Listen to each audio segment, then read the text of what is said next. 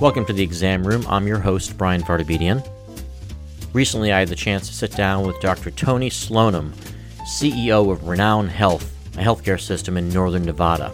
Now, as most of you know, this is the first time I had a healthcare CEO in the exam room with me, so I was a little bit out of my element. But Dr. Slonim is a great conversationalist, and we had the chance to explore some really unique and interesting things that are happening at Renown Health. Right from the way they're leveraging population health in northern Nevada, right down to a really interesting story about how they leverage telehealth out of necessity to rescue a small central Nevada town that had recently lost all of its physicians. So I hope you enjoyed this conversation. It's a little different than what I normally do here in the exam room, but it offers a really interesting lens on healthcare and where it is headed. Enjoy. For most consumers, the search for a healthcare provider is a frustrating maze of bewildering choices and unanswered questions. And they really want to hear what other patients have to say in order to make a decision with confidence.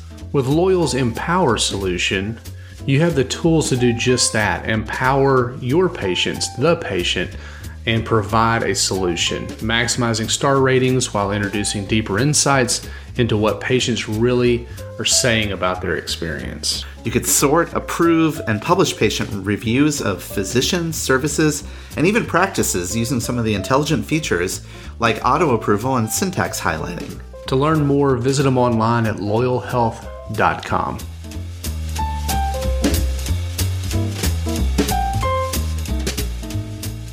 Dr. Slonim, welcome to the exam room. Thank you, Brian. Pleasure to be here. So it's kind of funny how you landed here. One of my friends was at a communication conference in Utah and came back and said, I met this really cool CEO of this hospital system from Nevada, and you really should talk to him for the podcast. And so your reputation is growing, it seems.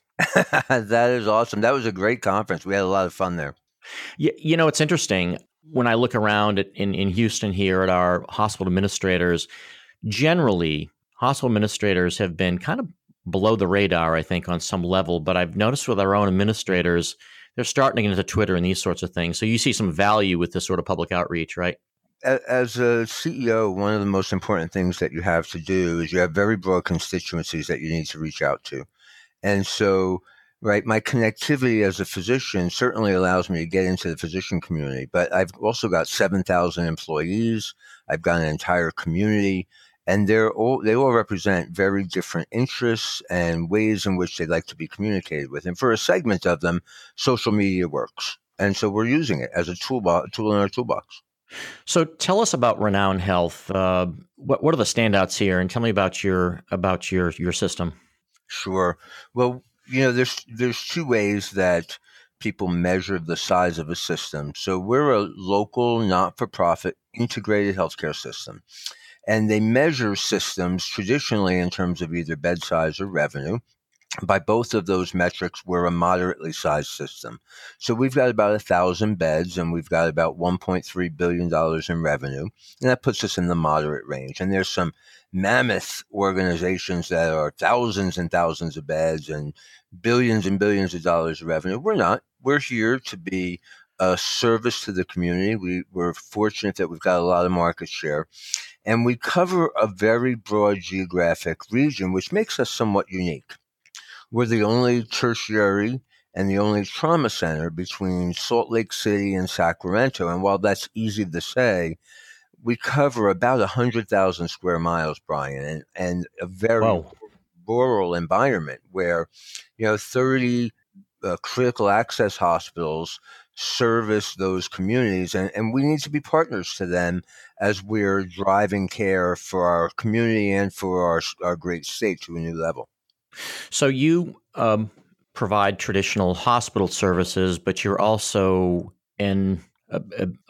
you have an insurance product as well, right? Or you cover lives, is that right? Correct. So we've got, we're put together in this way.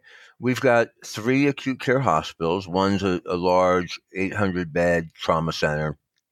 2 other hospitals, one about 70 beds, and we're in partnership with another one that's very small, 25 beds. We have in addition, we have a rehabilitation hospital. We have a skilled nursing facility. We employ about 350 doctors in our medical group. And we've got the usual constituents of things like hospice, home care programs, palliative care. And as you mentioned, we have an insurance division integrated with our health system. That makes us unique. Only 100 health systems in the country have an integrated health plan, or our so-called provider-sponsored plans. So that's interesting. So you're incented to keep people healthy, I would imagine, right? Absolutely. When people talk about the ACO, or Accountable Care Organization movement that came out of the Affordable Care Act back in 2011, ACOs were top of mind. How do you drive better value, meaning improve quality and reduce costs? Well, that's day-to-day operations when you own an insurance company. This is fascinating because, medicine is traditionally been what I call a reactive specialty, meaning that we act on disease after it's already evident. And so traditionally, hospitals have been in the business of taking care of people when they need a bed, right? Exactly. One of the most interesting things, Brian, is that, I say this often, not a little bit tongue in cheek. So, as you know, I'm a physician. I'm actually an ICU physician. So, high end, really tech-based care is the kind of medicine I practice. And I also have a doctorate in health policy and public health. And I joke with people that my doctorate in policy is probably worth more to me now than my MD, Right. given the work that I'm doing and the impact that we have on a community's health and prevention. So tell us a little bit about the Healthy Nevada Project. This kind of caught my eye in terms of being something that kind of represents a trend of the future. Tell us about that. Well, we're very excited about the Healthy Nevada Project. It's like one of those simple things that came about just serendipitously. I was introduced, I'm from New Jersey originally, and I was introduced through a colleague to another great scientist in town by the name of Dr. Jimsky, who's a scientist at the Desert Research Institute. And the Desert Research Institute is a public entity under the Higher Education Division that governs both the Research Institute and the University of Nevada and all the community colleges. And Joe and I met for coffee. The camaraderie was we were both from New Jersey and found ourselves in northern Nevada. And so at Starbucks over coffee, we talked about the massive amounts of data that are available in healthcare. And Joe, by background, is a genetic scientist and a data scientist. He's a computer geek who loves data. And he says, wow, you know what a bunch of scientists could do with all those data? And, I have a background in health services research, and so I knew of the value of data and large database analysis. But the thing that Joe and his team brought to the conversation was a different kind of analytics. How do we apply machine learning and predictive analytics, natural language processing to make sense out of the data? And by virtue of the fact that we put all of these data elements in our electronic medical record together, wow, we really had a robust opportunity to learn about some of the health and healthcare patterns in our community, given that we have 70% market share and, care for a large proportion of patients along a spectrum of care, outpatient primary care, high-end tertiary care, post-acute care in terms of rehabilitation and skilled nursing, and even home care. So there was a wealth of information there. The Desert Research Institute is known mostly for its work in environmental science. And so what Joe's team helped us do was to complement the clinical data with environmental and social data. So now we have an understanding about the environmental and social impacts on health and disease more broadly. And then the one domain that we were missing, this all came out over coffee, if you can imagine. The one domain that we were missing was genetic data. And so what we did was broad scale community-based genetic testing. We're currently at 35,000 participants, and we give them their gene sequencing and their information from their gene sequencing. And then we complement our analytics program with that. We're very, very excited. We're actually just giving back to patients participants, I should say, their results for the top 3 genetically predictable diseases: Lynch syndrome, BRCA-positive breast cancer, and familial hypercholesterolemia. So, Tony, more specifically, obviously giving that information back to patients who are unaware of their risk obviously has value by itself. Where do you see, what's the phase of this? I guess you want to look at environmental events and try to warn people ahead of time to keep them out of the hospital. Is that accurate? So the way that we've approached this is we don't want to be too paternalistic in the way that we help people manage their own health and their risk factors for disease. So think of this on a spectrum. There will be people who are only interested at a personal level on, the kind of infotainment aspects of genetics. Where did I come from? What does my ancestry look like? Right. There are other people at the individual level who are very interested in, gene number 20 and the cytosine thymine linkage there that creates a disease, for example. And our job is not to tell them where they should be on that spectrum, but to help them understand wherever they are, what information is available to help them modify their risk factors so that a disease doesn't come down the line. In the case of familial hypercholesterolemia, for example, there are things they can do to live healthier. And we want to help them do that if they're so inclined. The other important information is not at the individual level, it's at the neighborhood or at the community level. Because when you amass this number of large gene sequences and have the information about the community to this degree, you can really understand the patterns of illness and disease in your community. So I always like to say, if I put on my CEO hat, this is one of the best and most informed strategic planning processes in the country, because I get to understand the risk points for disease and illness that might erupt in my community 5 to 10 years from now, and can start developing the programming now to make sure patients are appropriately cared for in 5 to 10 years. Wow. I always like to say that in the 19th century, we treated symptoms. In the 20th century, we treated diseases. And in the 21st century, we will predict, preempt, and prevent disease. And I think that's exactly what you're doing there, right? That's exactly right. The other thing that I think this does, as a physician myself, I believe that there will always be a need for physicians. The important way that we do our work, though, is likely to change over time. So when you've been involved in team-based and team-oriented care, what you realize is you want to use the physician's experience and education for the things that they could be most valuable in.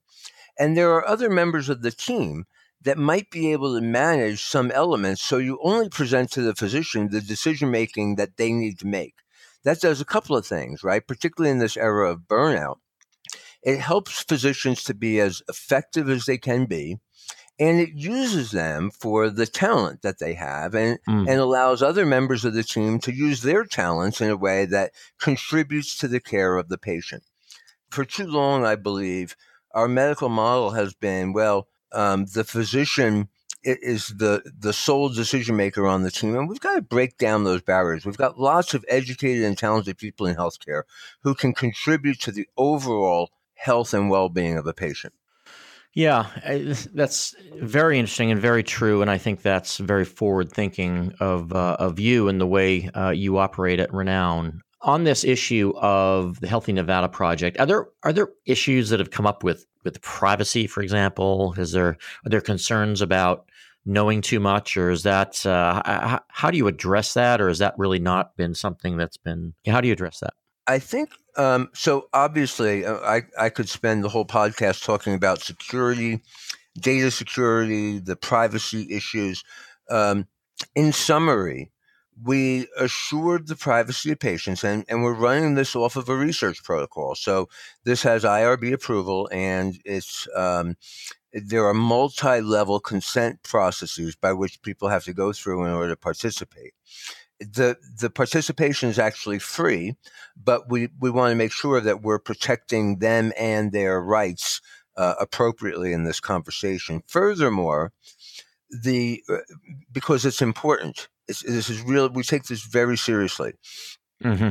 People are sharing with us their most personal information. It doesn't get any more personal than your genome, right? And that's what they're sharing. There's no closer tie to your identity than your genes.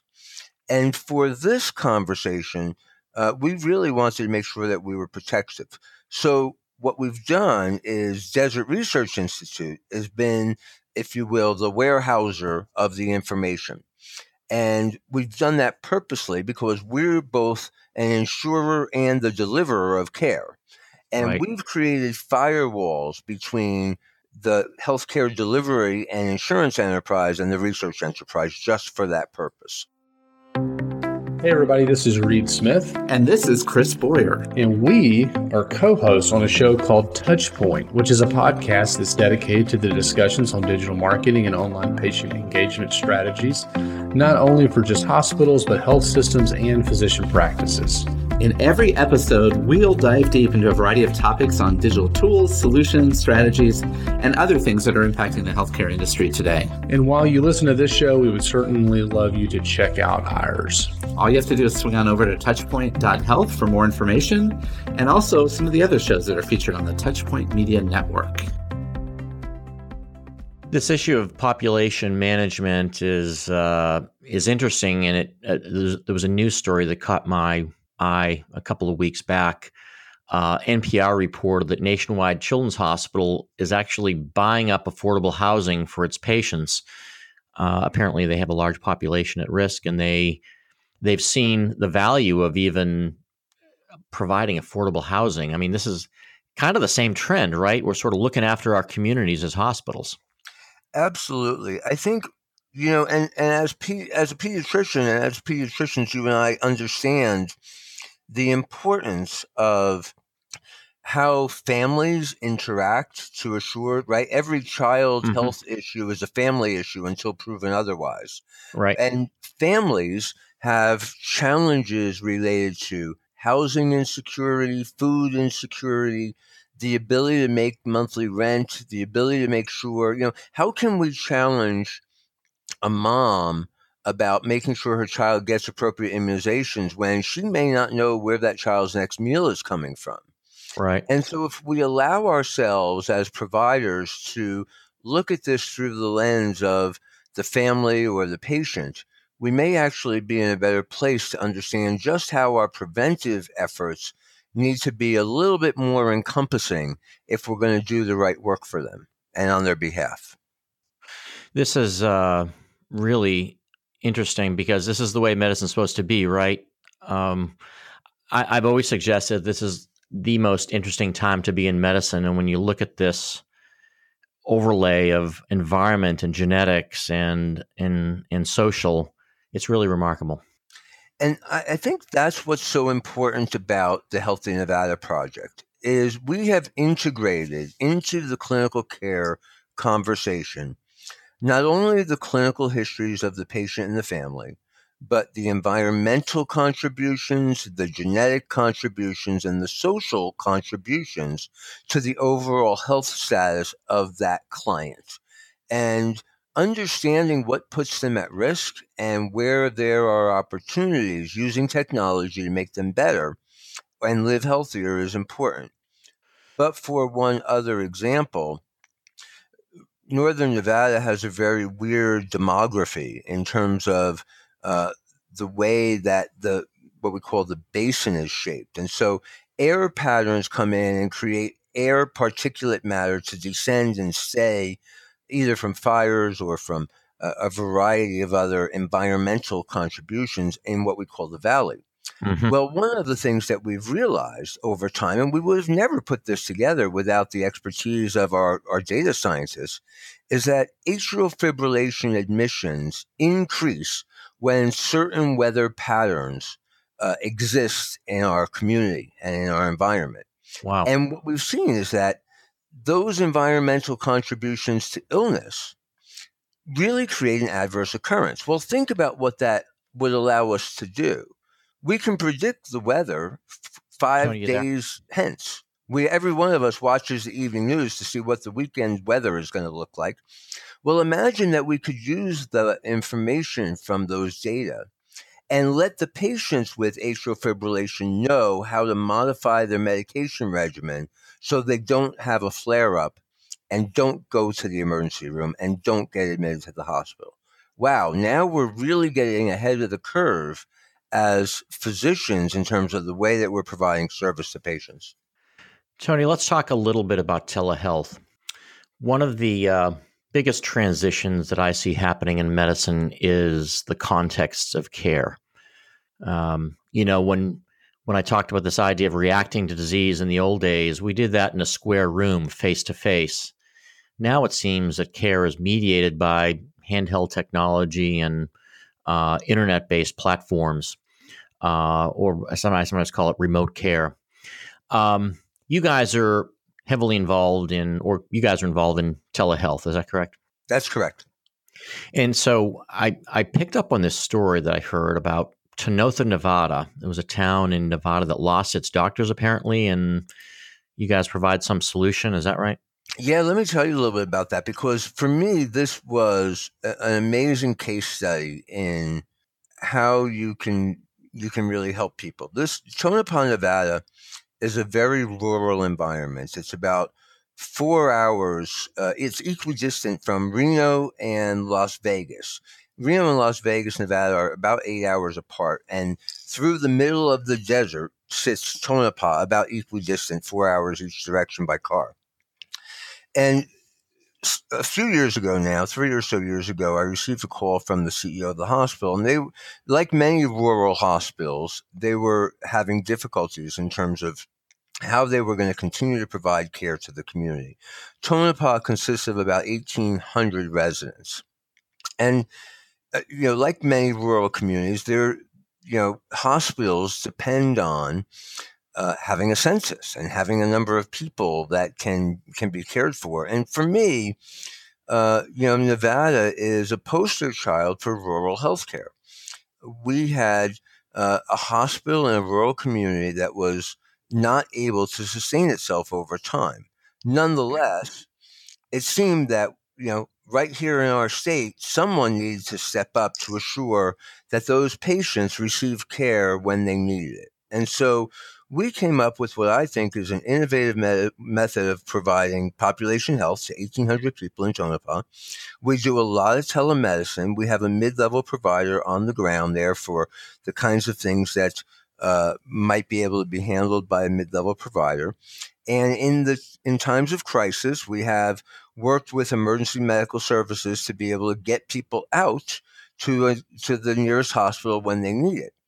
And while this may not be ideal, may not be perfect, we are learning about the ways in which we can stretch telehealth services, specialty care by telemedicine, providing to people who choose to live in the rural environment access to healthcare in ways that they might not be able to get it if they don't have a hospital in town. So this is remarkable because I guess it's a story that arose out of necessity, right? Correct.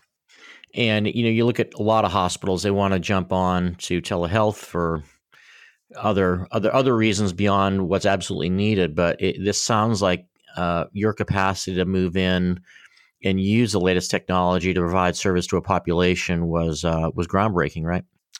I think it was. And I think it's a new way for us to, let's push the envelope and think differently about the ways in which we provide care. Uh-huh. And when you're forced to do it, you may come up with different solutions than if you have the luxury of not being forced to do it.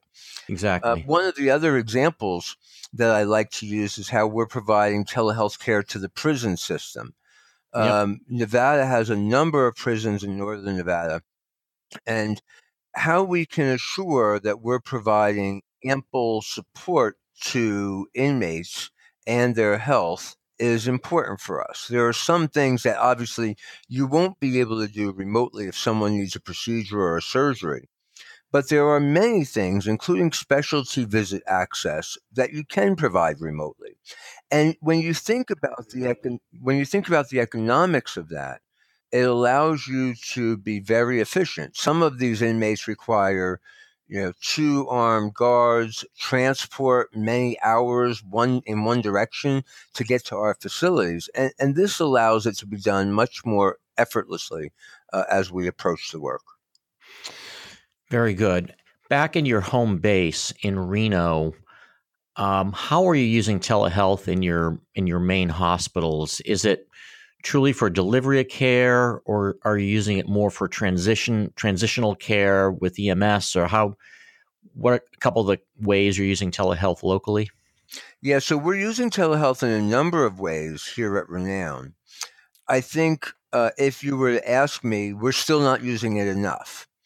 And one of the great benefits that we have as a not-for-profit health system is we've got a great board that is comprised of community members. And the great news about that is they're pushing us even more.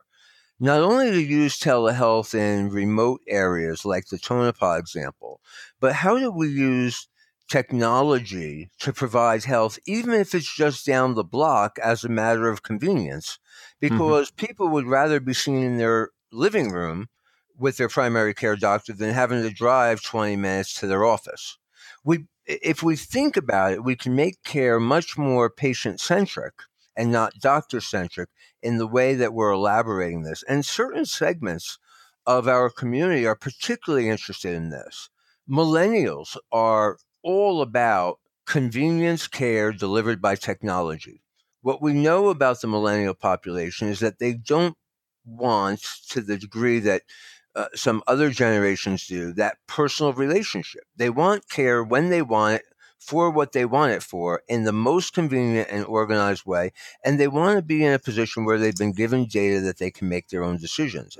And that's what we're able to do using telemedicine. So we're thinking very differently about where technology is and how we use it broadly, not only in the rural environment.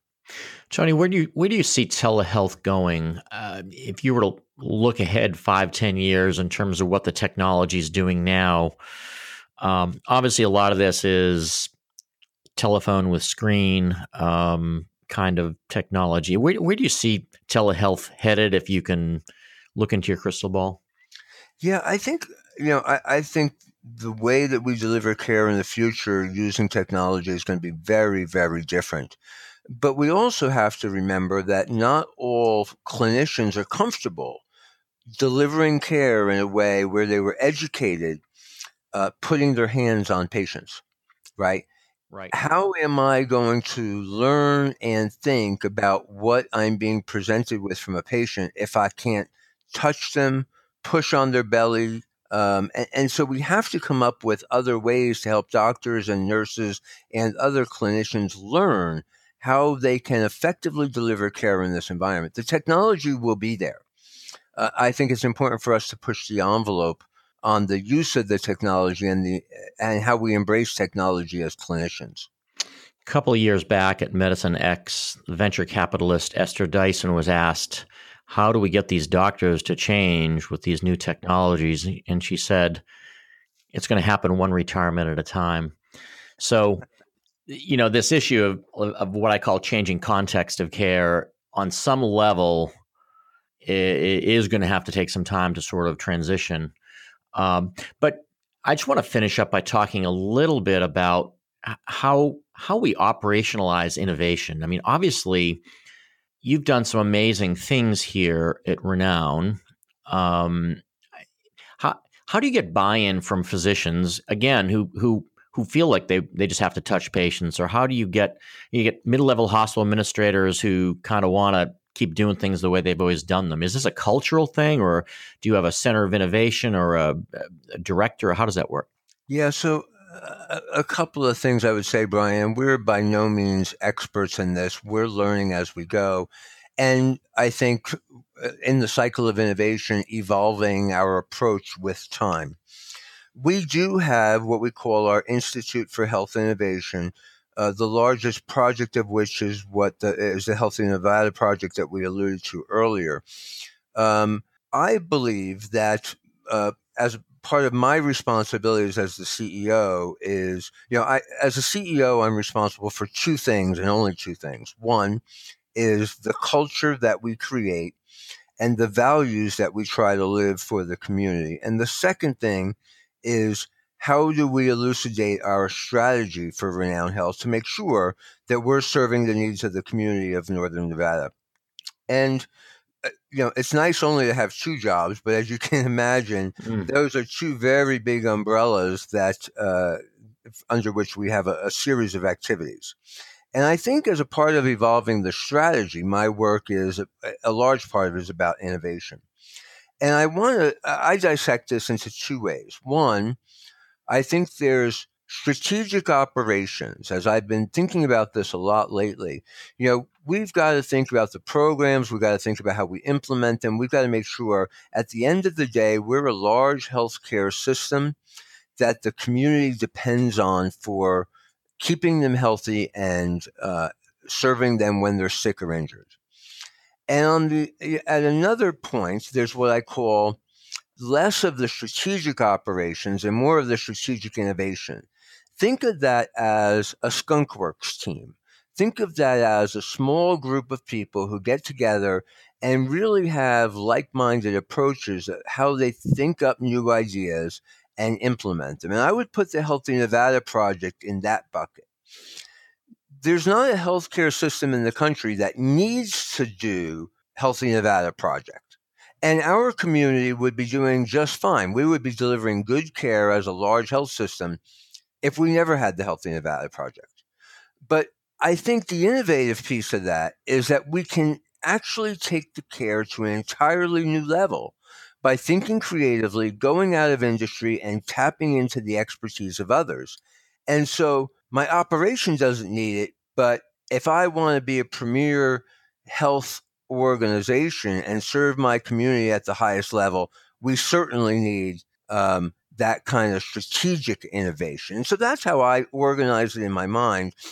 I don't think everybody on the team should be necessarily involved in the creation of ideas for that strategic innovation, because there's a lot of work that has to go on as a health system to make sure we're delivering every day great care for those people who come to our hospitals, our doctors, our emergency departments. And so while it's a little bit artificially separated, I think it works for us. And then once the idea is a little bit more vetted, we can roll it into the operational side and make sure that we're executing effectively and integrating it, as I shared with you that we're doing with the Healthy Nevada Project. Now we're at the point where we can integrate it into our day-to-day operations. Tony, this has been a remarkable conversation. I look at what you are doing at Renown, and I think one of the things that allows you to do the things that you're doing is the fact that obviously the leadership that you bring and the vision that you bring and the way you see innovation is key, but it sounds like you're nimble enough to be able to move and shape to the world around you, right? Right. And I think that is key. We have to be nimble, which is why I go back to that separation point. You need a small team that can be nimble enough to execute and investigate ideas, opportunities, challenges with those opportunities before you integrate it into mainstream operations. Because out of the 10 ideas, one or two of them may be worthwhile. The others need to kind of go into a filing cabinet. Listen, thanks for joining me in the exam room. This has been really insightful and a lot of lessons to be learned there. Take care. This show is made possible in part by the Social Health Institute. Through research and partnerships with healthcare organizations around the country, the Social Health Institute explores new and innovative ways for hospitals, healthcare organizations to develop and enhance their social media and digital marketing strategy. To learn more about the Social Health Institute, visit them online at socialhealthinstitute.com. That's socialhealthinstitute.com. Thank you for joining us in the exam room. If you like what you heard here, please rate the program, review us, or let folks know about us. And if you have any really cool ideas that you'd like discussed here, please feel free to let us know. This has been a Touchpoint Media production. To learn more about this show and others like it, please visit us online at touchpoint.health.